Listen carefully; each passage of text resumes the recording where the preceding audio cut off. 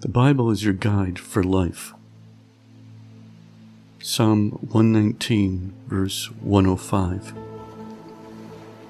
Your word is a lamp to my feet and a light to my path.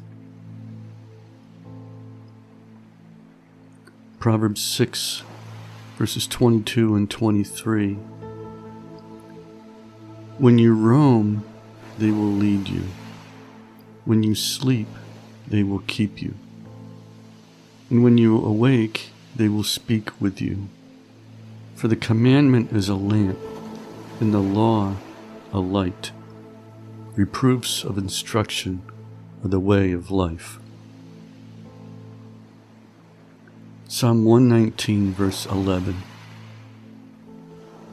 Your word I have hidden in my heart, that I might not sin against you. Psalm 19, verse 11. Moreover, by them your servant is warned, and in keeping them there is great reward. 2 Peter 1, verse 4. By which have been given to us exceedingly great and precious promises, that through these you may be partakers of the divine nature, having escaped the corruption that is in the world through lust. John 8, verses 31 and 32.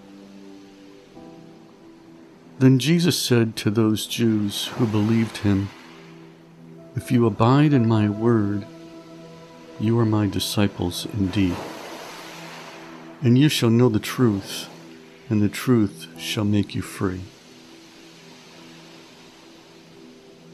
Psalm 119, verse 24. Your testimonies also are my delight and my counselors.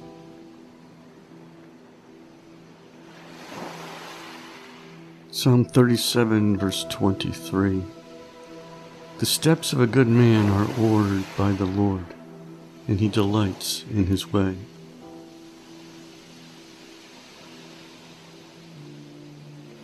Psalm 32, verse 8. I will instruct you and teach you in the way you should go. I will guide you with my eye.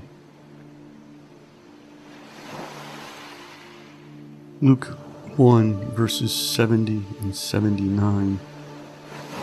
And he spoke by the mouth of his holy prophets, who have been since the world began, to give light to those who sit in darkness in the shadow of death, to guide our feet into the way of peace.